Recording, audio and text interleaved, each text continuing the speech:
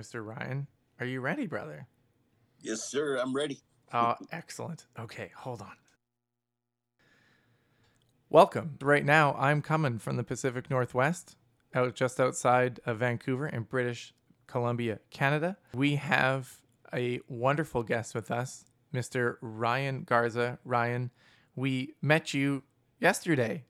You came in through Yep. to the space, and again, absolutely knocked everybody's socks off, and we agreed that we have to get you on as soon as possible. I was rushing, technology not inclined, trying to get emails and back and forth, and we got you the link and we got you set up, brother. So welcome. I really appreciate you taking the time to join us today.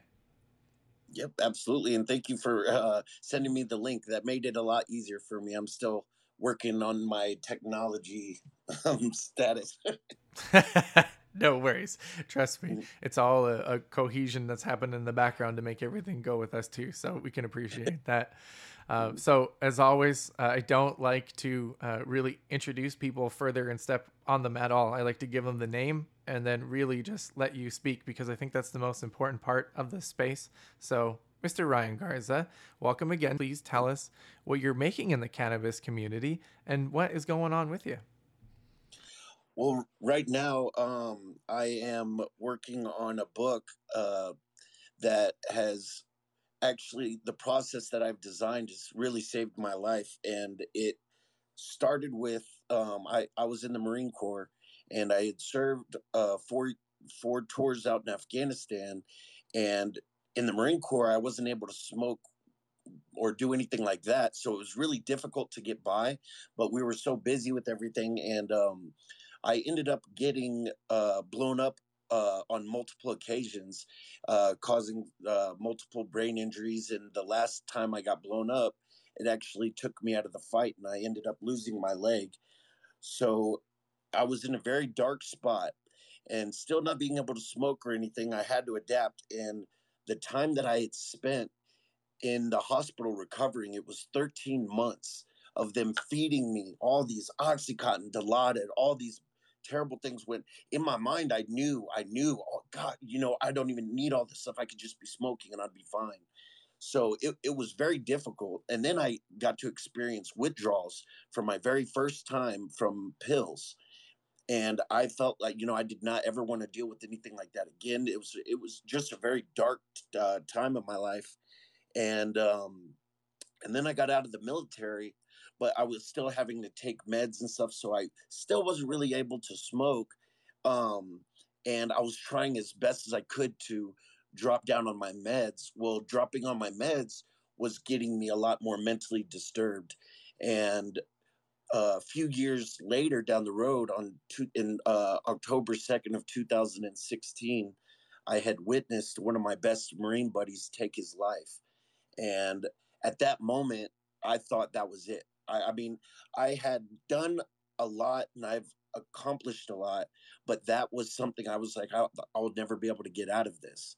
So I dropped into this dark, dark hole to where I was drinking a lot, smoking, but the smoking just wasn't enough. So I became a huge alcoholic, trying to keep from taking the meds they're giving me. And then just everything together was just it was hell on earth.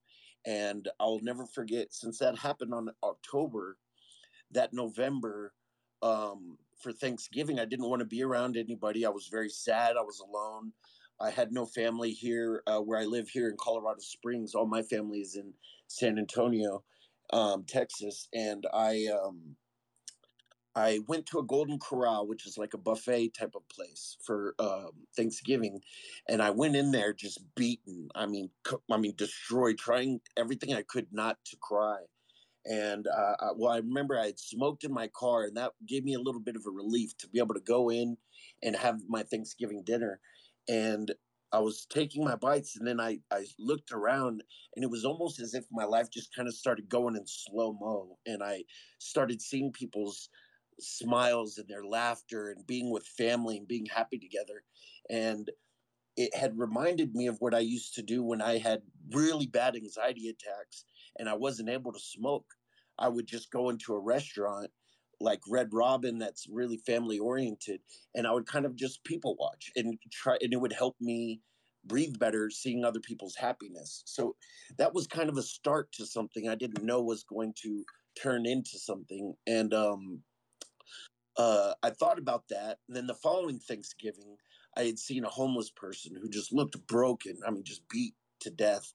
And I gave him $10, and it just wasn't enough for me. Like he was happy, and I saw that hope in him, and it was the $10. Yeah, that was great to give to him, but it was the hope I saw in his eyes that really struck me.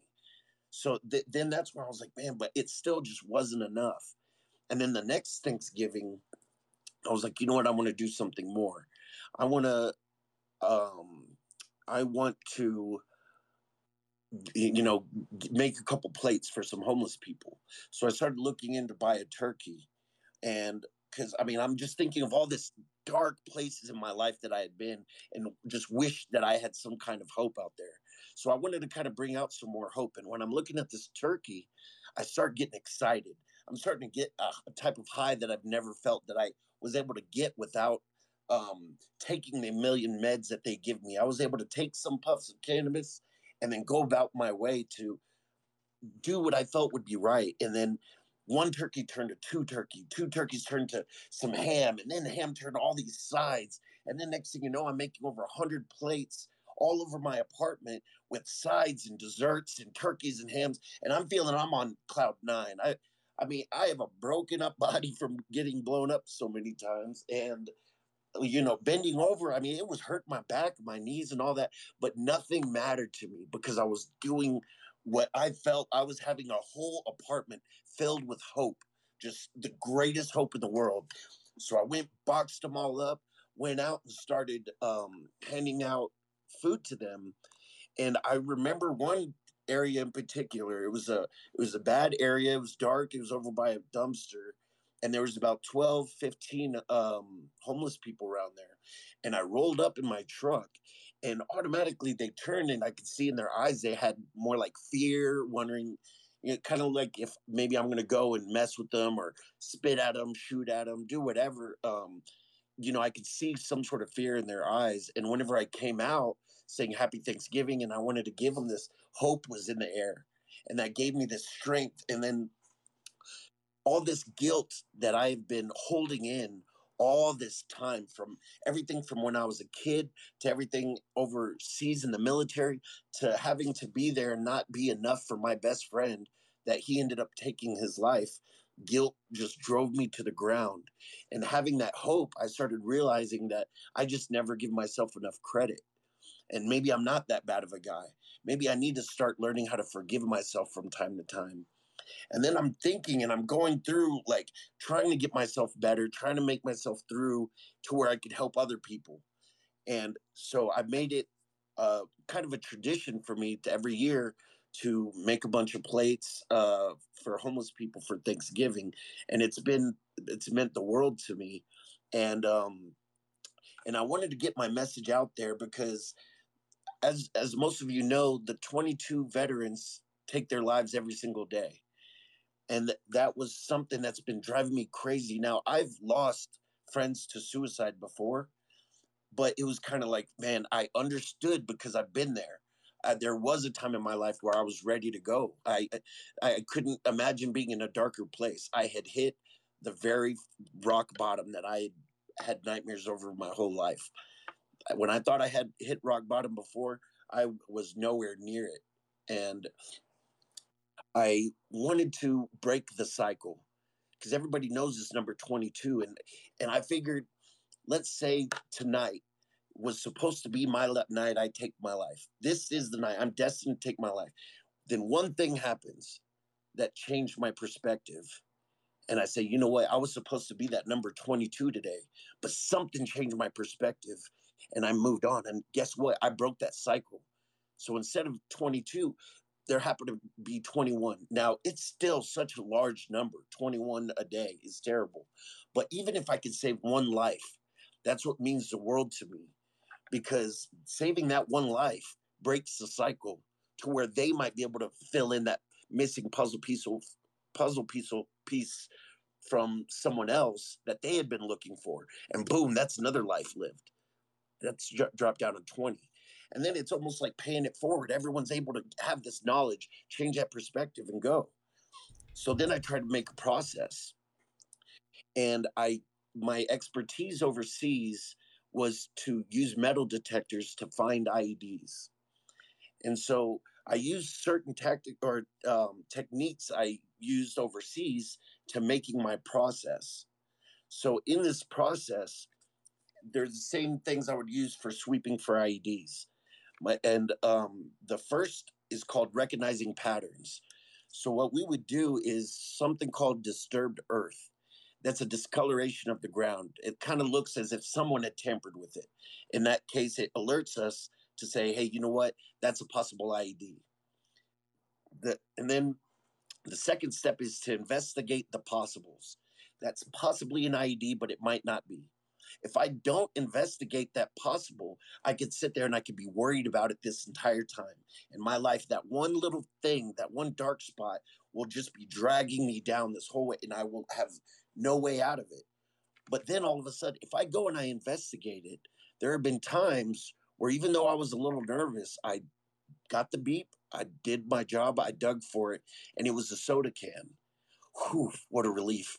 I could move forward. That's that type of thing that people hold so much guilt and they don't even realize that it's unnecessary weight. It's something that's been weighing on them so much that they just cannot get it off their shoulders when really they just need to investigate it and realize how important these things are. Is this worth feeling guilty over? Like, is this worth ruining your days over? Man, knock it off. That comes the third step, changing the route. So if we know there's this one route that's always getting all these IEDs, we're getting hurt left and right. Why do I always go down that same route? Everybody, oh, this always happens. This always happens. There'll be someone complaining about the same thing every single day for 10 years out of their life. But why? Why go down that same route that's been blowing you up all these years? You need to change the route. And from there, the next step is to tag it. A lot of people say, hey, just forget about it. That's the problem. All this. The most important thing is not to forget about it because you've learned through all these experiences, but you just need to learn how to deal with it, how to accept it, and move forward. So that brings me to the fifth step, and that's move forward, to push on. And that could mean in so many different ways, but for me, to let go and push forward was to give back. And whenever I gave back, that's when I said, man, I was starting to give myself that credit that I really deserved.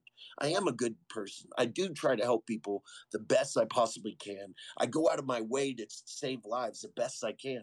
That's my job. That's my purpose. I want to take care of people, but I have to take care of myself because if I die, then I cannot save these people's lives. So I've got to figure it out.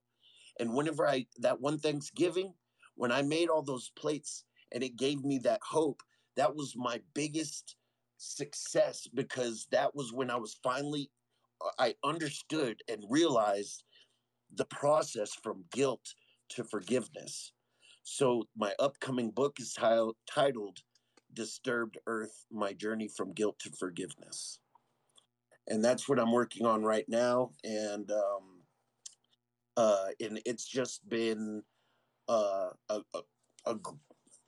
a big learning process and everything. And to bring it back to cannabis, what's been the greatest part about this is being born and raised in San Antonio. I had to be in fear to get weed, or oh, what if I get caught? What if I go to jail? What if I'm not able to get my meds? And I was in constant fear.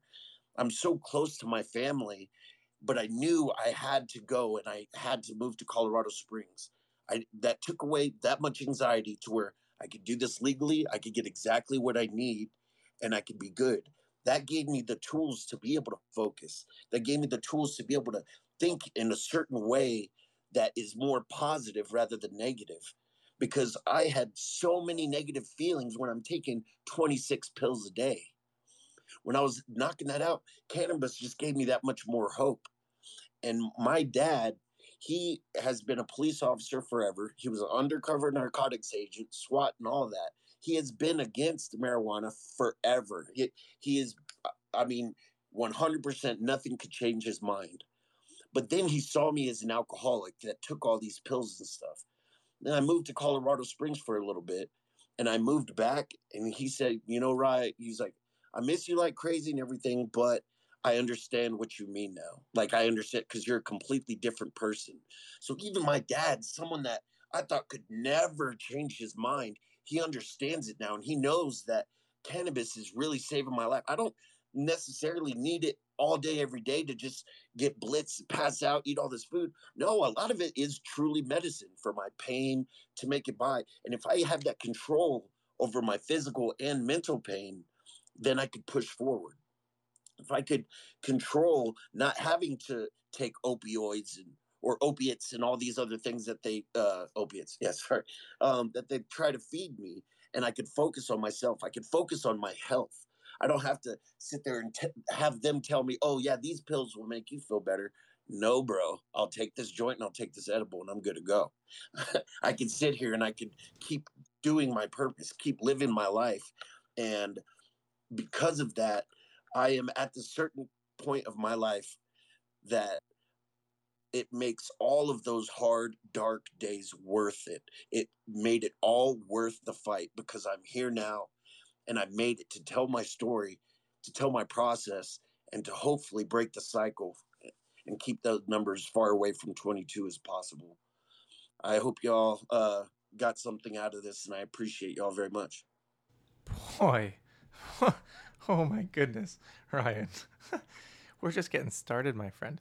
We're only a quarter of the way through this rodeo. We are definitely have some things to go. I am again glad that I take notes with my trusty pencil over here. My goodness. I wanted to quickly touch on the process because I was really getting into that. I think I got the first one incorrect. I wrote down disturbed patterns. Was that the first entire one? What was that first step that Oh, you said, brother?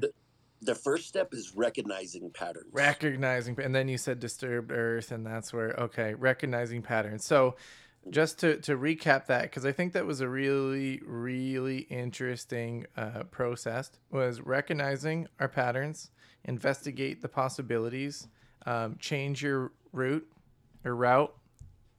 tag it, and then move forward and push on. Correct. Hey, man, like that's super interesting. Oh man, I was going through quite a few different things in my head and how, like, yeah, quite practical it is, to say the least. I really appreciate you putting that in a tight package as well, for everybody. It's actually nice to hear somebody, like, I don't know, the positivity that you have. I think I just want to clear that out of the way because, as you can tell, it has me a little bit speechless. I mean, like, listening to what you were going through. I mean, first off, again, thank you for your service. I said this to you last night, but thank you for your service, brother. Absolutely, yeah, unbelievable. And then to have one of your friends go down as well when you're back home is absolutely not a good thing. So I really reach out to you on that one. And then, yeah, just that kind of that tumbling motion to get you to where that point where you were like, okay, things need to change. And this kind of happiness that you had just absolutely took over. Absolutely took over. Yep. The one thing though that I wanted to touch on within that is that, you said that the guilt like really drove you to help. And so I know there's a lot of people that like to help a lot of people as well, and they might not necessarily be looking after themselves, which is, exactly what you hit on there. And now that you kind of have a little bit of a, hindsight's 2020, right? Like, it's just, I wish we could have it all the time. But in hindsight now, like, do you have anything that you could possibly say to yourself as you were going through that crazy kind of rabbit hole of guilt and just doing those activities? Was there kind of any point in time where you maybe could have stopped yourself, or like you noticed like, hey, I kind of need to slow down a little bit? Like, even though I know that I'm helping all these people, that like there's not a healthy aspect to that, right? Yeah, well, I'll tell you about a very crazy experience I had. It was shortly after my friend Jake had taken his life, and at that point, because I knew a lot of people were going to blame me for it. And then I had all that guilt from it. So if anybody was hurting, and I mean, I was at the point to where I was at drinking at least a half gallon of vodka a day. And I Sorry, was, can I ask you just a quick question, brother? uh-huh. Why did you think everybody was gonna blame you for it? Because the thing is that I was I was known as a very wild and crazy Marine. I mean, in a good way, as a good, as Marines are. But and then getting out of the fight, I was just always wild and crazy, party hard, and a huge part of it was just to, you know, one, get rid of the pain because I had actually kept my leg for a few years afterwards because it was a hard decision to make. So it was crushed up for a while. So I was drinking a lot, and then um, so everybody just knew me as a wild and crazy guy, and I knew that they'd be like, well, if Ryan wasn't there, this probably wouldn't have happened. And that's kind of how it was with a lot of people, and a lot of people stopped talking to me, and so that dropped me into an even worse depression, and I was drinking even more. And anytime anyone was hurting or trying to get some help, I would reach out. I mean, I would go night. I mean, my phone was going off constantly, but I felt like I had no choice. I had to respond, because if I don't respond and they take their lives, then I'll regret it for the rest of my life and just add more guilt to myself. And there was just a miserable time to where I was drinking, and literally, like, the anxiety would tense up my entire body to where it's as if you're, if you get a Charlie horse on your calf or something, people don't like that feeling. This was my entire body. It would even seal my face, my eyes shut. Every every part of my body would cramp up, and it was just the scariest, worst feeling. So I would have to just go straight to drinking, because I knew, okay, if I don't drink, then I'm not going to be able to focus enough to help these people. And then it was just a big, messed up way to try to help people. Yeah. But I, Oh no, I understand. Like, yeah, it's kind of, yeah. I'm really resonating with what you're saying here. It's kind of, it's striking home a little bit. Yeah, like, you know that it wasn't your fault, right? Like, everybody has their own, like, they're adults and they make Mhm. their own decisions. So everyone has their own, like, way of doing things. And, like, especially being like a raucous and loud person, I think you can tell that I have a little bit of a booming voice sometimes. My laugh gets a little ridiculous. I try to throw my head up in the air so my microphone doesn't catch it full blast, but I know everybody still does. Um, you know, I've had, yeah, it's definitely, people still have their own, they're kind of responsible for their own things. I don't know if I'm speaking out of place on that, but Mhm. that's, my friend's mother really, it took me a long time for her to tell me that and make sure that I was okay with things because the Mhm. same type of thing happened. And I was just like, oh man, like, we did a lot of bad things together. Like, we were, talk about like gasoline on top of kerosene on top, like, man, we were crazy together. But yeah, that was instantly the thing I remember. It was like, oh, like, what if that, like, what if I wasn't there to help out, kind of induce that a little bit. So I don't know, like, if that was the case for you, but I just kind of wanted to share that because that was, that I, it took me to some places where I didn't think the brain could go. It was just super frustrating. Oh yeah. Yeah, and well, in the craziest, because I had dealt with suicide and stuff like that, even most of my life. And the crazy thing is the mission that I went on, that took me out of the fight, that actually took out my leg. I wasn't even supposed to be on that mission, because the mission before that, I had gotten blown up. And I got back from the mission, and my first sergeant came up to me and he was like, "Hey, I need to talk to you when you're done." And I was like, okay, just talk to me now. And he's like, no, when you're done. And I'm thinking he's going to see if I'm okay from the explosion and stuff, which I was. I just gotten rocked a little bit. But he said, Garza, you need to go see the wizard. Well, overseas, when they say go see the wizard, that's like saying go see the priest, because someone close to you is dead. And I was just like, oh my God, who was it? Who was it? And they're like, I don't know. I don't know. So I went and found out that my uncle, who I was very close to, had taken his life. and it dropped me bad. They told me to get some rest. They had me see a doc because I'd already been going through stuff out there, and not being able to attend my uncle's funeral just was ripping me apart. And they said, you know what, just get some rest, and you don't need to go on this next mission. So I was getting my few days of rest, and it just started bothering me. And another thing was, I would never forgive myself if I didn't go on this mission and someone got killed. So I went on the mission, and that is whenever I got hurt. So that was one time to where I was like, well, thank God I think that way, because if I didn't have that type of guilt, then someone else would have gotten killed. But there comes a time, and I'm so grateful, and I would never take that back for anything in the world. I'm so grateful I did that day.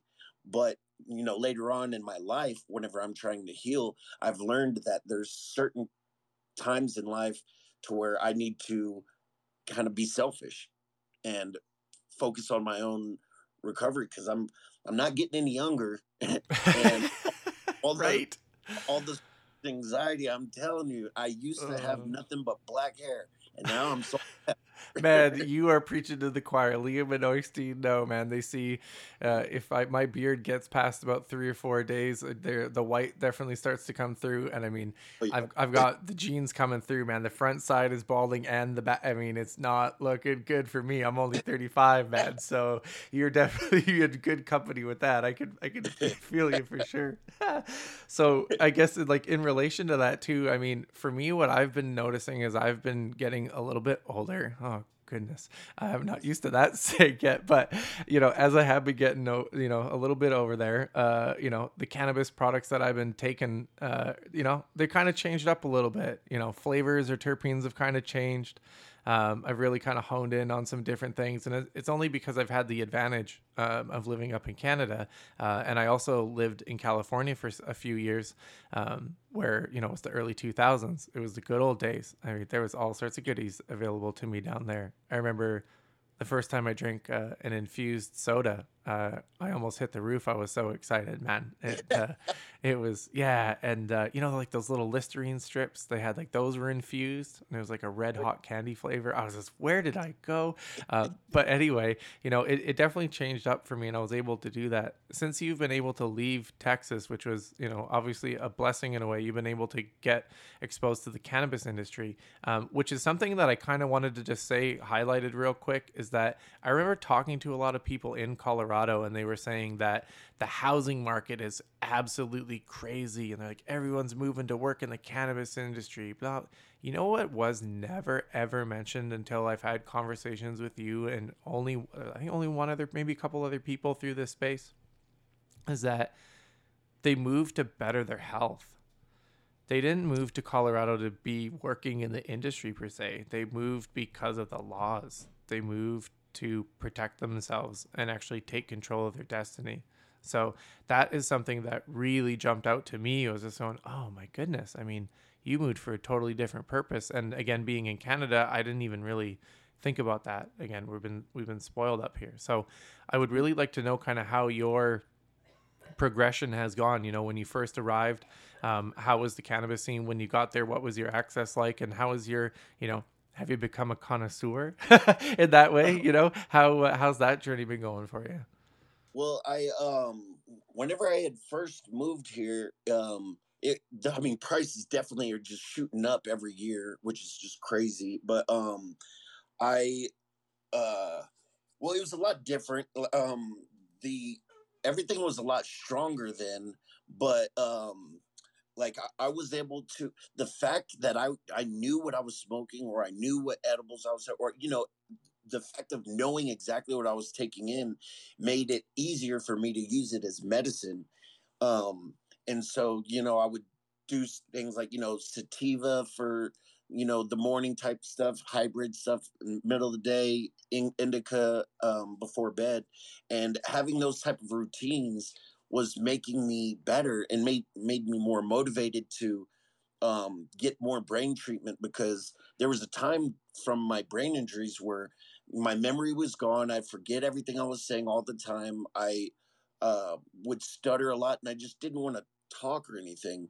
And I really thought that I am 100% medically retired from the Marines, and and I really thought that I was just going to be that way for the rest of my life, just smoking till the day I die. And but then I started getting more clear headed, and I was actually using it right, and I was, you know, taking care of my pain by, like what you said, with the infused sodas. I drink one of those before bed, and I mean I'm pain free, and it feels great because I'm actually getting that sleep. Um, and so I actually, what when I thought would be impossible, I actually was able to go back to school, and I was doing really good. And I mean, I just wish y'all knew how my brain thought a few years ago, because you'd be like, there's no way you're getting back in school. Um, and not only did I get in, I was getting good grades. I was getting all A's and B's, sticking to those and everything. Oh, And good job! Congratulations, man. I'm going through my stuff too, and it's such a challenge being an older student. And I mean, man, good job. What are you taking in school, by the way? What'd you go take? Well, I was before I joined the Marines, I was a psychology major because I wanted to help kids who kind of grew up like me, and but then I changed to social work because I was volunteering teaching AA at the county jail here in Colorado Springs, and I realized that those people, I get it, and like I really wanted to help them, and so a lot of them have just been thrown to the street and left for nothing. And I wanted to be able to give them hope. So I got into social work and I was doing good, but sadly I'd gotten COVID and I was deathly sick, and I kept getting false negatives. So I was in and out of the hospital for 2.5 months. And so I had to drop out of school. So I didn't get to finish, but with everything going on, and once things, and another thing about school is now that everything is online, it's so much more difficult. So I was kind of trying to plan on waiting until it's face to face again, because I still struggle with my brain injuries, and there's still a lot of distractions and stuff like that. So taking courses, as you know, like math and crazy stuff like that, I Oh really man, let's have real talk for a second. I mean, I still miss my textbooks, man. I mean, I got to do some of these online modules, and I don't get a single textbook, no like paper anything. My brain doesn't. I have to do it differently on the computer. It doesn't. I have to do it in like smaller sections, take a break, and then go back. And um, yeah, it's man. yeah, It's yeah. yeah, it was one of those things. I had to make a choice. I really wanted to finish up, but I could see it was really affecting me mentally, and so I was like, you know what? I'm not going to sit here and waste a spot in class, or waste a spot if I'm going to end up messing up or getting distracted to where it's making me angry to do something stupid. And but I have every intention on going back and doing that. And It's I also, okay. I had to take an extra year too. Don't worry, yeah, brother. right. I had Sometimes to. you Yeah, got to be man. there. It just wasn't happening, man. Exactly. Yeah, You have yeah. to So I make it figured, right. You have to make it right for yourself, especially when you're an adult, right? And that's absolutely, just, like I said, it's even one thing just to think about what you're doing to try and figure like just to get there and then to make those decisions, but you're doing this going through a whole bunch of different obstacles that everybody else isn't used to either. And so, like that's just, man, you oh my goodness, I flipped my page because this is going to be a 2-page show notes over here for sure. But you're definitely moving forward and pushing on. Like you are past. You changed your route a long time ago. You tagged it. Like you're just, man, you just but you're going, brother. Like that's the important part. Like you already tagged it, so you know that you're going to get back to it. I'm confident in that. thank you very much. And also, I would like some y'all to see a video of mine too, if you'd like. It's a YouTube video called Ryan Garza, "What's Your Everest?" And that's actually it plays a big story too, on my mental process of getting through having my amputation. um and it's just, whenever I climbed I did a wounded warrior climb, in did a 2 week climbing the Andes Mountains with a group of veterans. And while I had my leg, and it was completely crushed up when I got back, so that's when I got it amputated. And then I was like, oh, and the good part about that is they let me pick the day I got the amputation, and I got that thing cut off on Friday the 13th. but but Ryan, did you yeah, just but make a joke about your own amputation, man? yeah. Oh my. But I really did though. The doctor thought I was crazy, and but the thing is they I got asked because people on I was the only one with a leg injury on the Andes climb, and I was the first one at the top of the final summit. So I got asked to climb again and to do a 14er in Colorado, which is a 14,000 plus foot mountain. And I was like, are you crazy? I just got my leg amputated. There's no way. And they wanted me to climb 5 months after the amputation. And they gave me the whole, oh, but you could stop and this and take a break. I was like, you know what? Another thing that cannabis saved my leg for, or saved my pain from, because I was like, maybe I'll just take a couple of edibles, and then I'll just try it out. Well, I tried it out and I made it. It was a 14,141 foot mountain, and they ended up doing an interview on me and making this video that I think y'all will enjoy on YouTube. And but that was one of those another time in my life to where I had hit that point to where I was like, there's no way I could do anything else. I'm not going to be able to do this. I'm not going to be able to do sports. I'm not going to be able to run or da da da. And I did that, and it gave me hope to be able to start doing stuff more. And now I'm doing all kinds. I went surfing with one leg.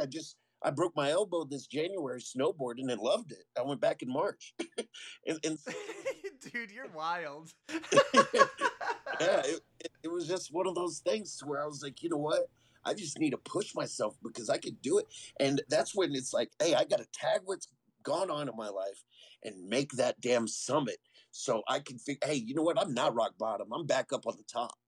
And I did it. And it changed my perspective on things. And even though I hit another rock bottom shortly after that, I was able to recognize my patterns, change it around, investigate those possibles, and just tag it and go.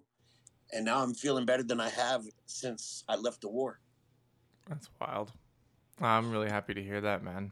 I'm really Thank happy you. to hear that.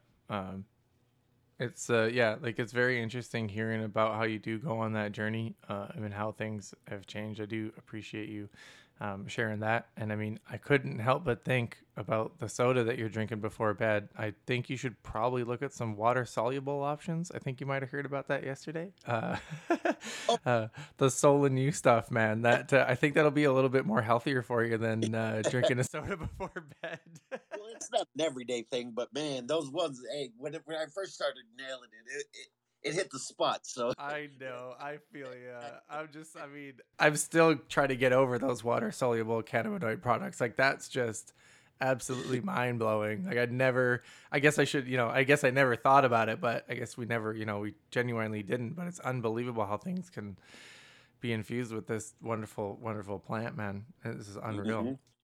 Oh, yeah. So when you're like, when you're in severe pain, I know this is kind of the main thing here. It seems to be kind of a recurring thing, and I kind of wanted to get that message out a little bit because I know that you're speaking to a particular population where we have kind of a federal issue at play, and so access is a little bit difficult for some of your fellow service members across the country. And so, do you have any advice for them? I mean, I know moving to Colorado or moving to a state is like that's a little bit unique of a circumstances, right? Not everybody can just pick up and get going. But is there some advice that you can offer for your fellow brothers and sisters? Because I know this is a sticky issue, no pun intended, I guess pun intended, but it's a really tough for y'all folks. I've spoken to so many people, and I really, having the pleasure of you here today, I feel you'd be a really good person to address that. You've been through the path, my friend. Absolutely. The thing I would say is, I would basically first figure out what exactly is going on with your life. and how much would it benefit you if you were to leave to something like that? Or, because a lot of people, especially, now that it's getting legal in the States, everywhere's getting expensive as hell. So people can't just get up and move to one of these states because then they won't even be able to afford the weed. And so, like, it sucks, but that's whenever it comes down to it. With me, I knew that I had to make a choice. I realized everything that was going on in my life, and I knew it was going to be a struggle. I knew I wasn't going to have any family. I wasn't going to have any friends. I had to make that decision because I was going down a very dark road, and the struggle made it worth it. The struggle made it mean more to me. And now, if someone could sit there and say, you know what, it's not that bad, I could kind of hang low on the weed, I could get around here, I have good connections, this and that. Hey, more power to you. That's great. But with me, it was almost a life and death situation. I had to weigh out my options and realize that if I didn't make that move, then I could be a hell of a lot worse off. So my advice is just to again recognize those patterns in life and see what exactly you think you have to do to make yourself better.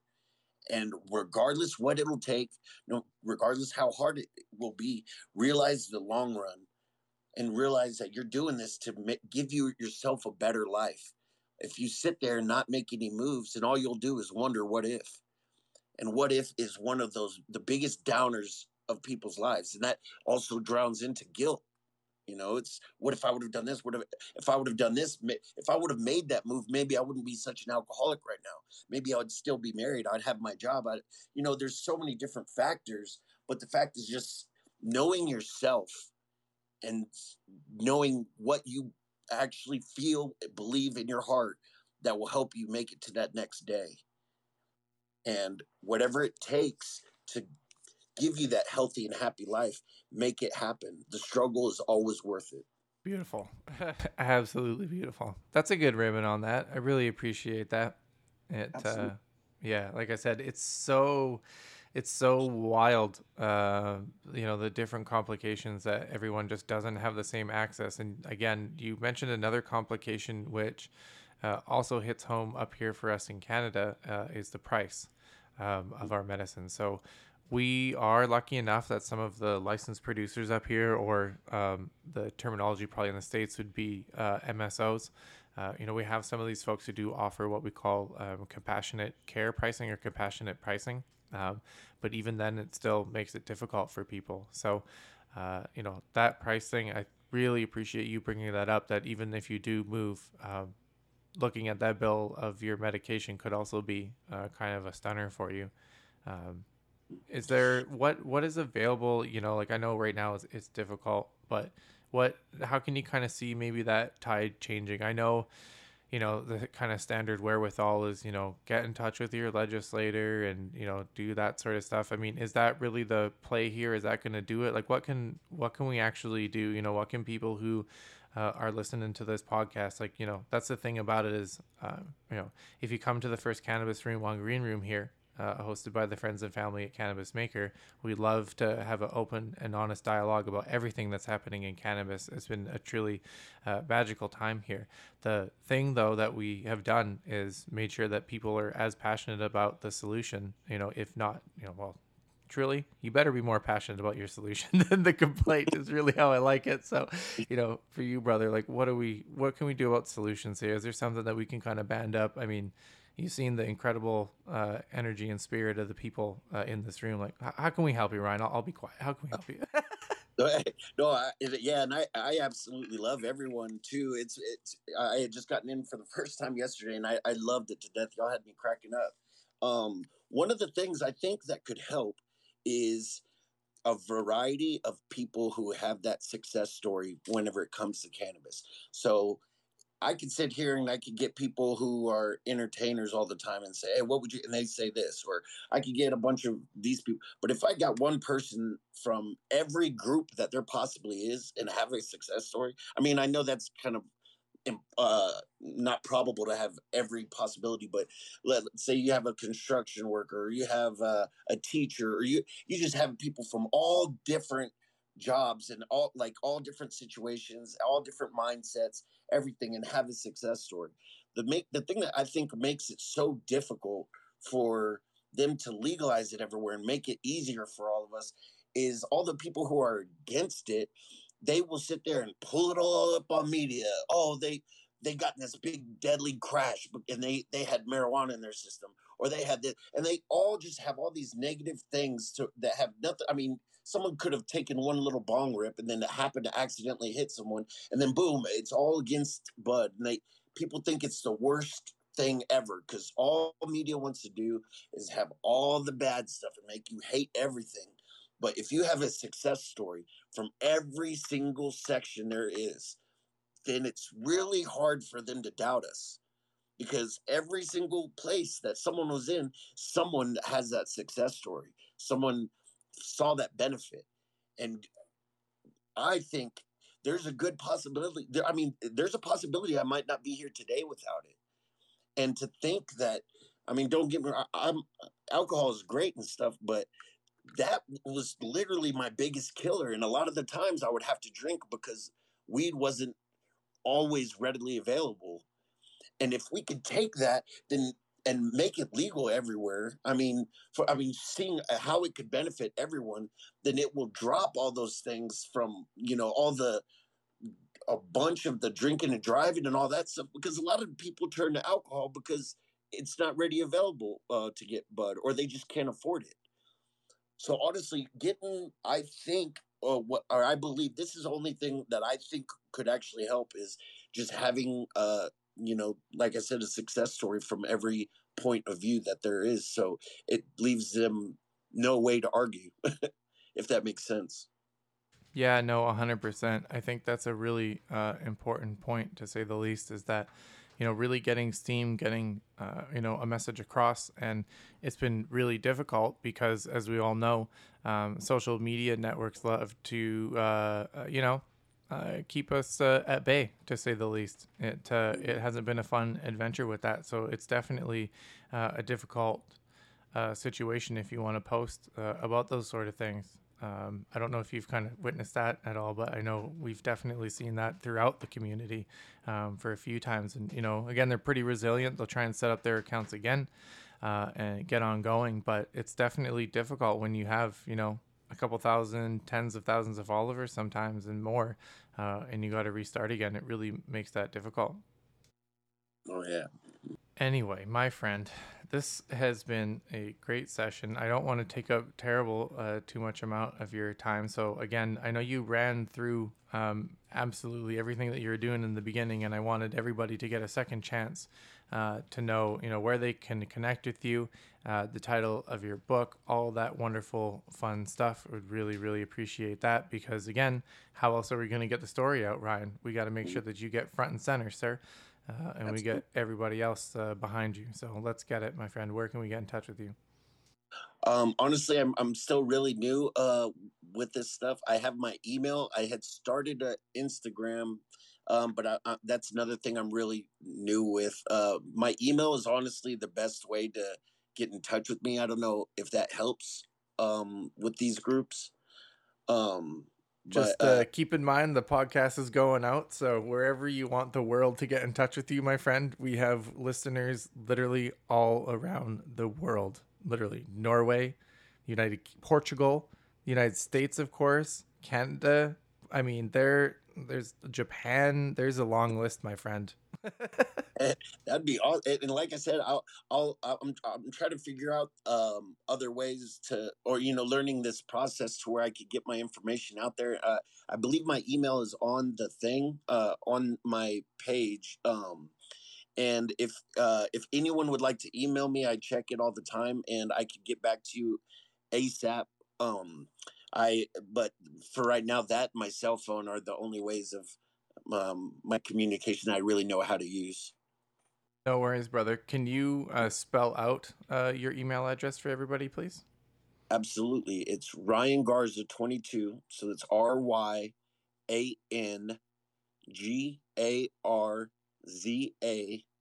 22 at AOL.com. Beautiful. Ryan, You're a saint, man. Thank you very much. I appreciate y'all. Y'all are the saints. Y'all been making me have some big old smiles since yesterday.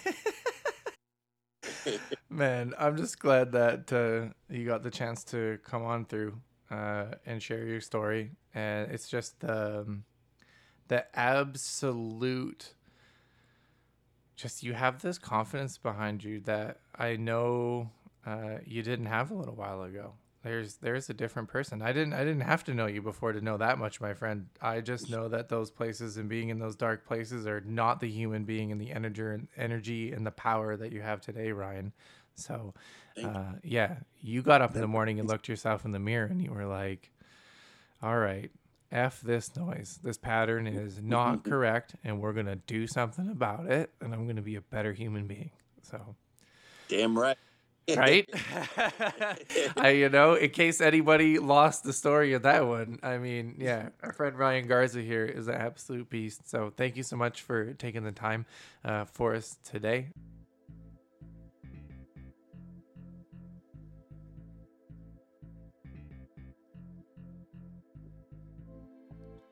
And there you have it, everybody. Another episode of the Resonate Radio podcast. Thank you so much for making it all the way through to the end. We appreciate the downloads, the follows. Leave us a review if you're listening to us on the Apple podcast. Please subscribe and hit the bell over on YouTube and Twitch. You can find us over there at Resonate Media. You can also find us on Instagram at Team Resonate. You can also send us an email to info@resonatecannabis.com.